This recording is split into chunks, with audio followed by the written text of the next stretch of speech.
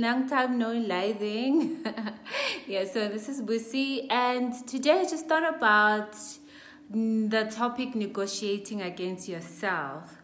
So I was listening to a podcast the other day, and they were talking about negotiating against yourself, how nice girls, how women tend to negotiate against themselves. Then I thought, oh, that's an interesting topic. A couple of days later, I actually caught myself negotiating against myself. So that was very interesting.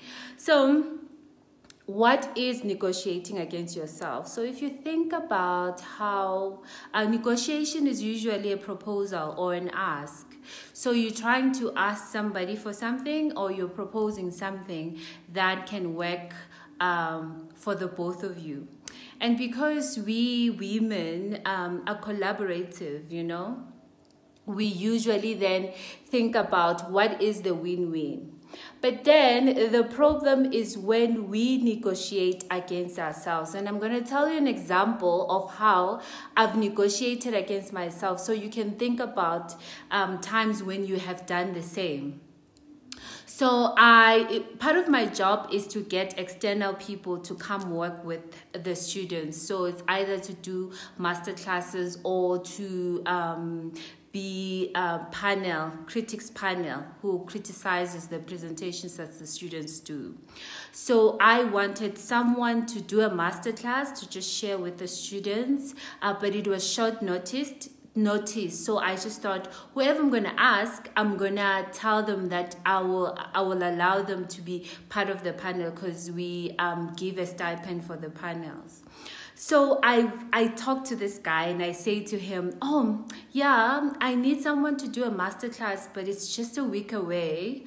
Will you do it? And then if you do the masterclass, I'll call you to be come one of the panels, and you'll get a stipend from it. And then I said, on top of that, even if you don't want to be part of the panel, even if you don't want to do the masterclass, I'll still allow you to be part of the panel. This is me being nice. And then he says, no, there's too short notice for the masterclass, I'll just do the panel. And I thought, oh my goodness, how could you? I'm being nice. So you're not going to do this favor for me, but you are willing to just do the thing that will give you a stipend back. But then I realized, oh my word, I just negotiated against myself. I gave this guy an out and he took it. And now I feel like he's being unfair to me, but I gave him an out. So because, and the reason why we do that is because we are afraid of the rejection that may come from the person. So we are anticipating the rejection by saying, oh no, you can get out of it, so that if they reject me, I don't feel so bad. But actually, we are hoping that they think like us, they are pleasers like us, so they'll do the thing even though we've given them an out.